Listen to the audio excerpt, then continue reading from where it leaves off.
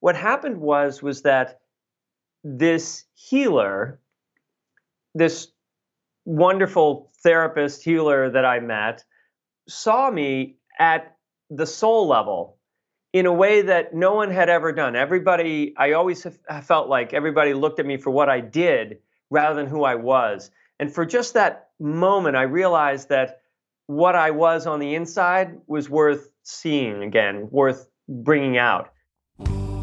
Welcome to the Drew Perlman Show. Think of this podcast as the antidote to the fear, the noise, and the talking heads in the news. The show features an entertaining blend of ancient wisdom, empowering ideas, and cutting-edge, healthy living science to optimize your health and your life. Today's guest on the show is Rhys Thomas. Rhys is a visionary author, speaker, trainer, and coach in the personal growth and energy mastery field. He is the founder of the Rhys Thomas Institute and the creator of the Rhys Method, a powerful system of self-discovery, transformation, and healing. He is also the author of the international best-selling book, Discover Your Purpose: How to Use the 5 Life Purpose Profiles to Unlock Your Hidden Potential and Live the Life You Were Meant to Live. Welcome to the show, Rhys. Thanks, Drew. Glad to be here. Yeah, it's great to have you here, Rhys. I'd love for you to just start by talking a little bit about your journey from, being an athlete and a coach to starting your own energy medicine school. Well, I totally. It was the athlete and the coach thing came from kind of growing up. The typical kid in America, and I grew up in Boston, and I was dyslexic. I was a dyslexic kid, and so school wasn't that great for me. I kind of didn't get the reading thing and the spelling thing and all that stuff. But luckily, I had 2 English teacher parents, so I could speak it well and I could get by on what I knew that way. But sports was really kind of the place that I found a home, and I love to play, and I love to play tennis. My dad was a tennis pro part-time, and then he was full-time. And I grew up kind of doing what most children do is they say, well, I got to find something that I'm good at that people approve of. And so I started to, play competitive tennis when I was really young, kind of gave up on I was a bit of a dreamer as a child, which is ultimately what has led to the spiritual work. But in the world, you have to kind of, get along, and you have to get by in school and get some kind of grades. And so I found that sports was something that I loved to do. I excelled at, and I really had this real sort of playful kind of soul. I wanted to make life fun, and so I played as much as I could, and then just survived school and played with my friends. And I didn't really, because I was dyslexic, I didn't really understand why people were learning the way they learned, which I guess is also a great gift now as I'm trying to teach people to unlearn all the things they've learned about what it's like to be who they are. And one of the things that I teach, which I really noticed in myself as I grew up, was at some point children have to choose between being sort of who they are and who they're supposed to be. And growing up, and that's really the core wound energetically when we don't really know who we are. We know who we are, but it doesn't really fit into society. Just going and playing and dreaming wasn't going to fit in. And so being an athlete did. All of a sudden I'm an athlete and I'm doing well in sports, and that's like, okay, well, now you've got a job. Now at least it's a job for a kid. And then later I started working and teaching tennis, which I found I had a real knack for seeing things in people that that help them sort of remember who they were at a deeper level. And so at teenage years, I started teaching, teaching tennis and playing competitively. And I played professional tennis, and all the way along, I'm sort of trying to figure out who I am. My 18-year-old decided that I was going to be professional tennis player, a black belt in the martial arts, a successful businessman, all the things that society told me that I should be. And by the time I made it through my 20s and 30s doing all of those things. I became a second-degree black belt. I played professional tennis. I became a top-level performance coach and tennis coach, and then worked with people, on their mental game and their emotional game and their nutrition and their. So I sort of learned all the tools that society says this is what you want to have. This is what you want to be. You want to be the best that you can possibly be. And I was like, all right, I'm not only going to be the best, but I'm going to teach people to be their best. And when I got into my mid 30s, I started realizing that I was pushing this rock up the hill. There's a story of the myth of Sisyphus, where King Sisyphus was cursed by the gods that he had to always push this rock all the way up this hill, and it will always, for all of eternity, King Sisyphus had figured out how to cheat death, and so he was going to live forever. But forever he was pushing this rock up the hill, and it will forever roll back down on top of him, and then he has to start over again the next day, and I at that point I was realizing that I think that if you're pushing your own rock up the hill, you're happy to do it every day, even if it rolls back down, because every day it's your rock, it's your thing. But when you realize that you've maybe, I climbed the ladder of success and I got to the top and I was the top of my field and I was a top athlete. I was in, great physical shape, but I get up to the top of the ladder and I realized that I put the ladder up against the wrong building, the wrong career. I was in a relationship that wasn't healthy for me. I was a workaholic at my job. I had to be. It was like an 80-hour-a-week work week minimum, and so I wasn't there as a father. I wasn't fulfilling. I didn't feel fulfilled by anything I was doing. I was just in this constant push, and I know that that's referred to as the midlife crisis that comes at the, when you realize that your 20-year-old that guessed who you think you should have been was absolutely wrong at almost every turn. That's when you wake up and realize, well, I really honestly don't have any idea who I am. And in that time, I had sort of been hiding the fact that I had a chronic pain, lower back pain and sinus conditions and things for many, many years, 6, 8, 10 years. I've been fighting these things, and anxiety and some things that were sort of under the surface of this guy who had it all together. And that was when I realized I was going to the doctors for all these different things, and they had no idea what to do with it, because ultimately a doctor can't help you with not fulfilling your life purpose.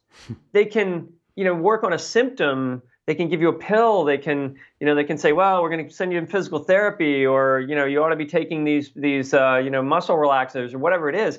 And of course, it's never going to touch that. And so I just ran into it. I went to a lecture and ran into this concept of energy work. And I read this book by a healer by the name of Barbara Brennan, and it was all about energy. And I knew about energy because I had been a martial artist, and I knew about chi energy, and I knew about these different things, but I really didn't understand the aura. I didn't really understand the direct correlation between your life and what's going on in your energy field. And literally within a year of working with a healer. And really, the first time I met the healer, I kind of knew something was up, and I knew that this was kind of something I needed to look into more, because I was a guy who never cried. I was just like, I was always on, I was always up, always smiling. I was doing, I was work, and happy about it, and I was successful and successful at every basically external level, but not internally. And I went for this first healing thinking, well, maybe she can help me with my sinus condition or my, these other chronic pain issues that I was having. And when I sat down and she brought me in. It was in her house at the time, and I came in and I sat down across from her about 5 feet away, and as I looked in her eyes, I just started crying. Tears just started pouring down my face, and I was like, I was trying to wipe them away. I was like so embarrassed. Like, I don't know what's happening. I'm really sorry. I've never happened before. But what happened was that this healer, this wonderful therapist healer that I met, saw me at the soul level in a way that no one had ever done. I always felt like everybody looked at me for what I did rather than who I was. And for just that moment, I realized that what I was on the inside was worth seeing again, worth bringing out. And over a few years of working with her, I realized that I needed to go even deeper into it. And at 39, I did the craziest thing I ever did. I went to an energy medicine school. I had to hide it from everybody I knew. I had to, there was no way I could tell the people at work where I was going for these weekends. But what I started into was a study of not just the what and the how of life, which is where everybody works, but the why. The why am I here? My real purpose in all the skills that I had a lot of skills, but they didn't fulfill me because I was using them just the way society wanted me to, rather than the way I was born to do it. And that led to then I was a natural teacher. I've been teaching for already by that point. I'd been teaching over 20 years. And I loved the work. I loved learning about it, and I studied it. And I was the guy who read all the extra books too during class. And by the end of class, the teacher said wanted me to come in and teach. Taught for a couple of years, and then started my own school a few years after that, and have now been running my own school for 15 years. And so I've been in energy work for 20, and it is the most fulfilling career for me because it allows me to do what I was always doing as a tennis pro and didn't realize what I really loved to do, which was seeing that quality. What that healer saw in me is ultimately what is lacking the most in the world. You don't love somebody by giving them a Hallmark card and saying I love you and hugging them and things. It's nice and does that. You love them by acknowledging and calling forward within them their true greatness, their true gift, which is so simple. It's not like your gift you have to be like a superhero, or you have to be somebody on that you want to be watching on YouTube, and it's like these amazing feats and all these people that are flipping their bikes upside down. That's not that's like 0.01% of the people on the planet. Everyone on the planet has an incredible, unique gift that is how they love in the world, how they bring connection to all of humanity. And so that sort of was my realization was, that this is it. This is what I love to do. And I wrote my book, Discover Your Purpose, and have been and work with hundreds of students each year, and thousands, through the internet, on how to remember that there's something within you that's effortless for you, something you may even have looked at and said, anybody can do that. But it's not anybody can do that. The thing that you can do, no one else can do. And remembering that is really your power. Rhys, that's really powerful. That's great. If someone's listening to this and just is feeling lost, like they're in that stage of just being lost and not really knowing what they're here to do, what their purpose is. I mean, if they were sitting with you, what might you tell them for someone that's feeling a bit lost right now? The first thing to do to figure out who you are is not to go to your brain, because your brain only knows what you're supposed to do. You have to go and you need to feel deeper. And usually when someone gets to that place where they feel empty, that's the first feeling. The first feeling is there's something missing. And I called it, when I was in my 30s, I think back to those feelings I had where I had to have the smile on all day and I was doing all these things. But in my quiet moments, when I was meditating, I sort of felt a sort of a quiet desperation, that no matter what I do, it always wants more. It's never enough. I was never going to be enough. No matter what I did, it wasn't fulfilling. And then because I was a doer, I was just doing more. And so for other people, maybe they're not that. They're the other way. They're like, if they fail, they pull back. They fail again, they pull back. And eventually, they failed enough times at fulfilling themselves or being successful or being what other people want them to do, that they're just starting to pull back away from their lives, and then they've lost their enthusiasm for life, and that feeling empty. So there are a number of things we do in the school, and one of them was, as you talked about, my book, Discover Your Purpose, just sort of recognizing that each of us have an energy system that you need to feel and listen to and perceive the world through. I'd say see, see the world through it. But for most people, that just connotates your eyes looking. And when your eyes look at things, it sees the world as separate from you. Your eyes are designed to see distance, and they see how things move in time, and your eyes are perceiving everything outside of you as solid, and so therefore your brain can perceive you as having your place in the world too. It's my place and these places. But when you understand that your energy field is connected to all those things and is part of all those things, you have a very different relationship with people, with objects, with your house, with things when you feel your way through them. So you feel them, you listen to them, you hear them, you experience them, through all of your senses, and then as you're doing that, you can become very aware of say, let's say we're talking about love in the heart, and you'll notice when you're feeling that sort of compassion and appreciation for someone, or you think about someone that you really it's really, really dear to you, and you can feel that, and then you feel what your heart feels, and what it senses in that, and you can now you can think about that person and remember that feeling, but then you can also come back to your present moment right now and sort of feel how just the environment you're in. How does your heart feel in the environment that you're in? And if you're maybe at work, maybe you realize, wow, my heart is saying, I'm not coming out. I'm staying in here, and it speaks that way. It's like it's saying that, or it's asking for more. It's asking for more attention rather than you just pushing it all the time.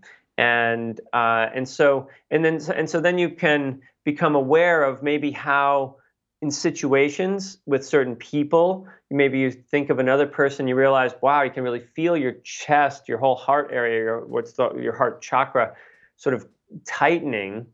And when you feel that, you realize, wow, I've got what we call in my work, a vow, or a strong belief that I can't have the love that I want. I can't open my heart in this situation because it's dangerous. And so then from those simple things, so these basic 4 steps: feel it and hear it, see through it, sort of perceive the world through it, see and perceive the world through the eyes of love, which would be the heart. And where is there love and where isn't there love? And where there isn't love in your life, that's a place where you have probably made a pretty strong statement that I'm going to hold back. I'm going to protect myself here. And in all of those areas where you don't, say, hold your love, or maybe it's your voice, maybe you don't talk in certain situations, so you tighten in that area, you need to then sort of acknowledge, who am I really? What do I really want to share?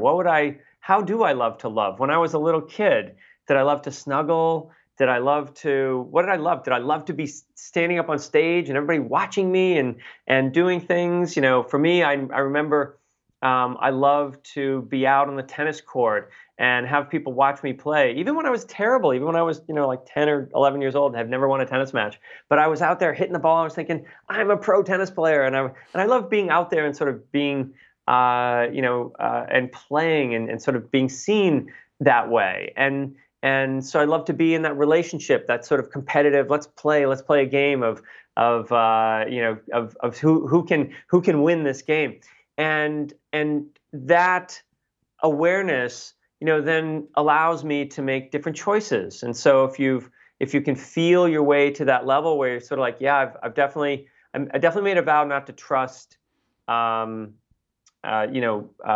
people that I don't know, or not trust that I can open my heart to anybody but my wife or my whatever, my best friend or something. You're set, whatever that rule is. And then you realize that when you have done that, you've cut yourself off from this childlike innocence and love that your heart naturally has.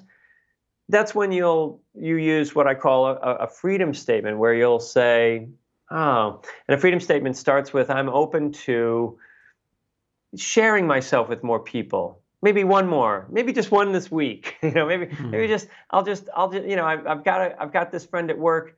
I'm just going to be a little more candid with them, and not in any negative way, but just sort of just like sharing. Ask them more about what they do or who they are, and make an effort from the heart. And so just those 4 steps of recognizing, and feeling. That's a beginning process for people, and you can meditate on that. You can do it you can do it while you're walking, but it's the spiritual path begins with that emptiness you were talking about. It's called disappointment. There's a image that you had of what the world should have been, and that you were taught as a child. This is what should happen. And at 20 or 30, 20 years old, you're like, that's what I'm going to do. I'm going to be the perfect mother. I'm going to start a new business. I'm going to go into corporate. I'm going to be a lawyer. And at 40 years old, you realize, oh my God, what was I thinking? There's nothing here for me, and it's empty. And yet, when you realize that emptiness, that's the beginning of the spiritual path, that discontent. And the discontent is that you've invested all of your focus and energy on having the outside world and the objects of your life or the people of your life fulfill you. And fulfillment is a soul quality. It radiates from the inside out. It doesn't come from the outside in, and no one actually can give it to you. And so at some point in our lives, we realize that I've been so invested in having the world and what I'm doing give me my fulfillment, and it never will. And that's the emptiness. That's the sort of like, oh, and when you feel the emptiness, interestingly, when you feel empty, that's actually what it feels like to be in the soul. The soul doesn't have all that form. It's actually empty. It's actually, when you're in the soul itself, it has no form. And when you were a little kid, you had no form either. It wasn't until you were told that you were a boy and and your name was Rhys, and you had to, and you had to be, wear blue, and you definitely aren't going to be playing with dolls. You're going to be playing with GI Joes, and you're going to be, and you just buy the whole story. And TV teaches you that, the media teaches you that, your religion teaches you that, and you just buy the story. But when I was a little kid, I wasn't thinking I'm gonna be something when I grow up. I already was something. It was amazing. I woke up every day and was like, I love this. What are we gonna do today? and that's what we're missing. We're missing that fulfillment of being just who we are, the effortlessness of being who we are. That's great. I've heard you say before that if you're fighting with your energy, you're gonna lose 100% of the time. And it made me think of all of this, just to kind of take it in a little bit of a different direction, all of this physical sickness in the world right now. And, with so much chronic disease and autoimmune and cancer, dementia, like the rates just keep going up and up and up. And Western medicine, I mean, it seems very limited, at least to be kind, in its capacity to help these people. And I wonder how energy medicine and that whole notion that, are we just as a whole kind of fighting with our energy? The vast Yeah. majority of people. Yeah, for sure. Every time you fight with your energy, you lose 100% of the time. I like that. I think I've said that in the past a number of times. Healing isn't something anyone else can do for you. Ever. It's not that they can't point you in the right direction. It's not that they can't be a catalyst. But I always liken it to having the flu. Of course, we've got a big flu bug going around right now. Yeah. But having the flu.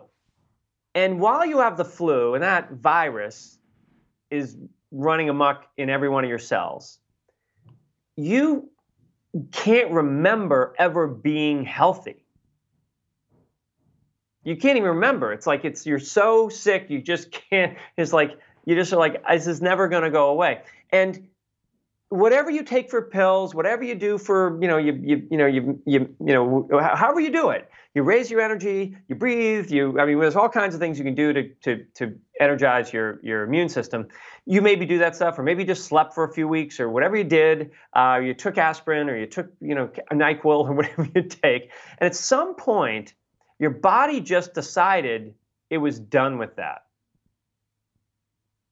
And all of a sudden you're like, oh my God, I'm feeling normal again. I'm back to me. And within very short period of time, you are back to who you are. And your body just decided to do that. That is the same in every illness.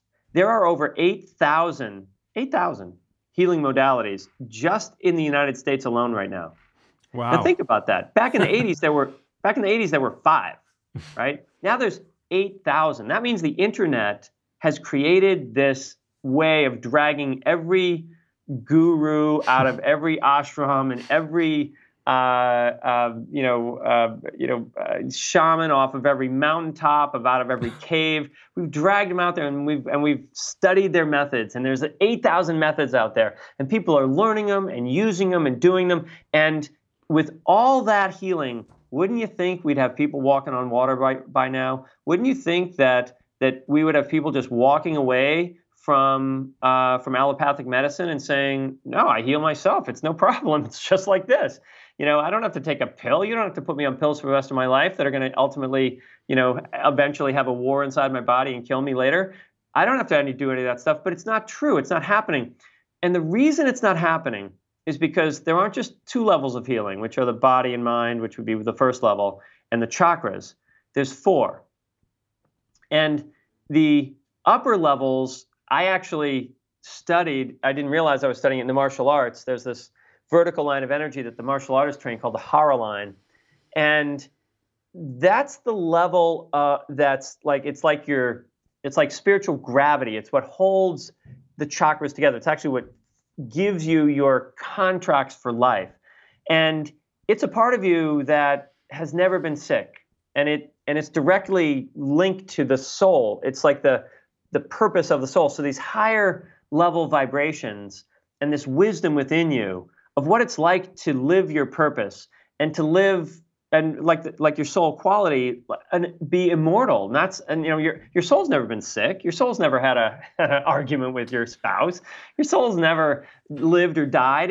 It's allowed you to have these human and physical experiences so that the soul gets a chance to share its gifts in different parts of the universe. I'm sure maybe each of our souls are not just here on planet Earth. We're in multiple places, but there's this soul quality within us that's pure wisdom and power. And people know it. There's not a person listening to this that hasn't had some kind of an epiphany, some kind of maybe someone died, maybe there's something happens, and and all of a sudden they can't think the way they normally think, and something sneaks in, or maybe they've had a dream, or maybe they've had something, and everything became crystal clear just for a moment. And what I can tell you that is that is an open chakra and when a chakra opens, opening a chakra just makes you feel good.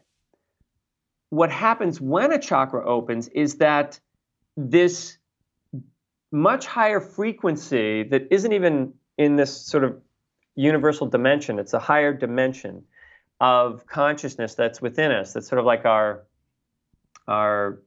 soul qualities within us. I call them the spiritual qualities.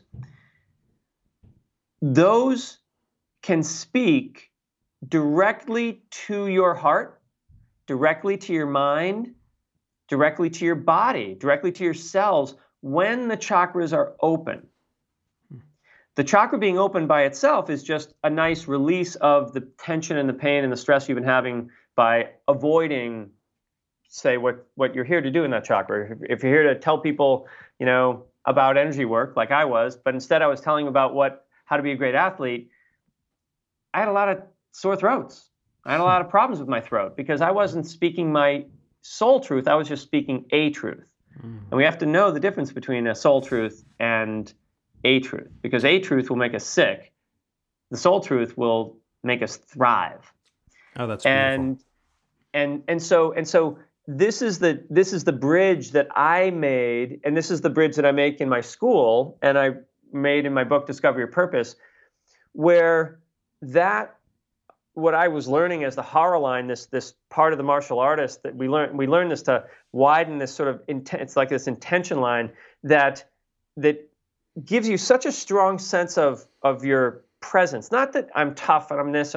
It's just like there's a knowing of who I am, so that when my body literally gets knocked down and broken in a sparring match, there's a part of me that no longer can be hurt. There's like this part of me that never gets knocked down. As I recall Wayne Dyer talking about it, he mentioned it as the inner candle flame that never flickers. And these things that people alluded to are actual energetic frequencies, just like your physical body. They are bodies. You experience them directly. You can experience them directly, and they have direct impact on everything you do in your life. And when you study those spiritual centers, not just chakras, but beyond that, like what those chakras can access, these higher levels of wisdom, you're studying how to find the perfect job, know who your soulmate is, know exactly how your body likes to be fed and worked out, and how much rest you need or don't need, and where in the world you want to live, rather than it's always a big guessing game.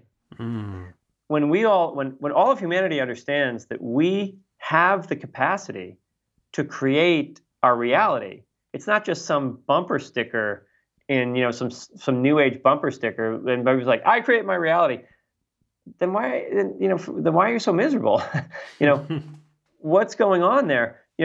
We actually create our reality, and we all realize that we're like humanity's like a hand with 7.5 billion fingers, right? No fingers are worth cutting off. We've only made like a couple of them important for some reason. But it's only when all of humanity realizes that there's not one person on the planet, not one, and there never has been.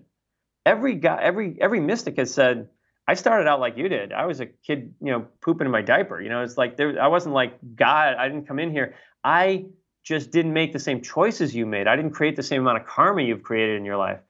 And when we all have that realization, and we all start doing the types of meditations I'm talking about here, where every day you access a point within you that no one but you creates from, that's when we start pooling our energy together in a way. And these types of things that are going on in the world right now, the kinds of insanity around, just everything right now, where the world's shutting down and opening up, and trying to vaccinate for for something that's an immune deficiency, because we've been so malnourished and malnourished both physically and emotionally, and in our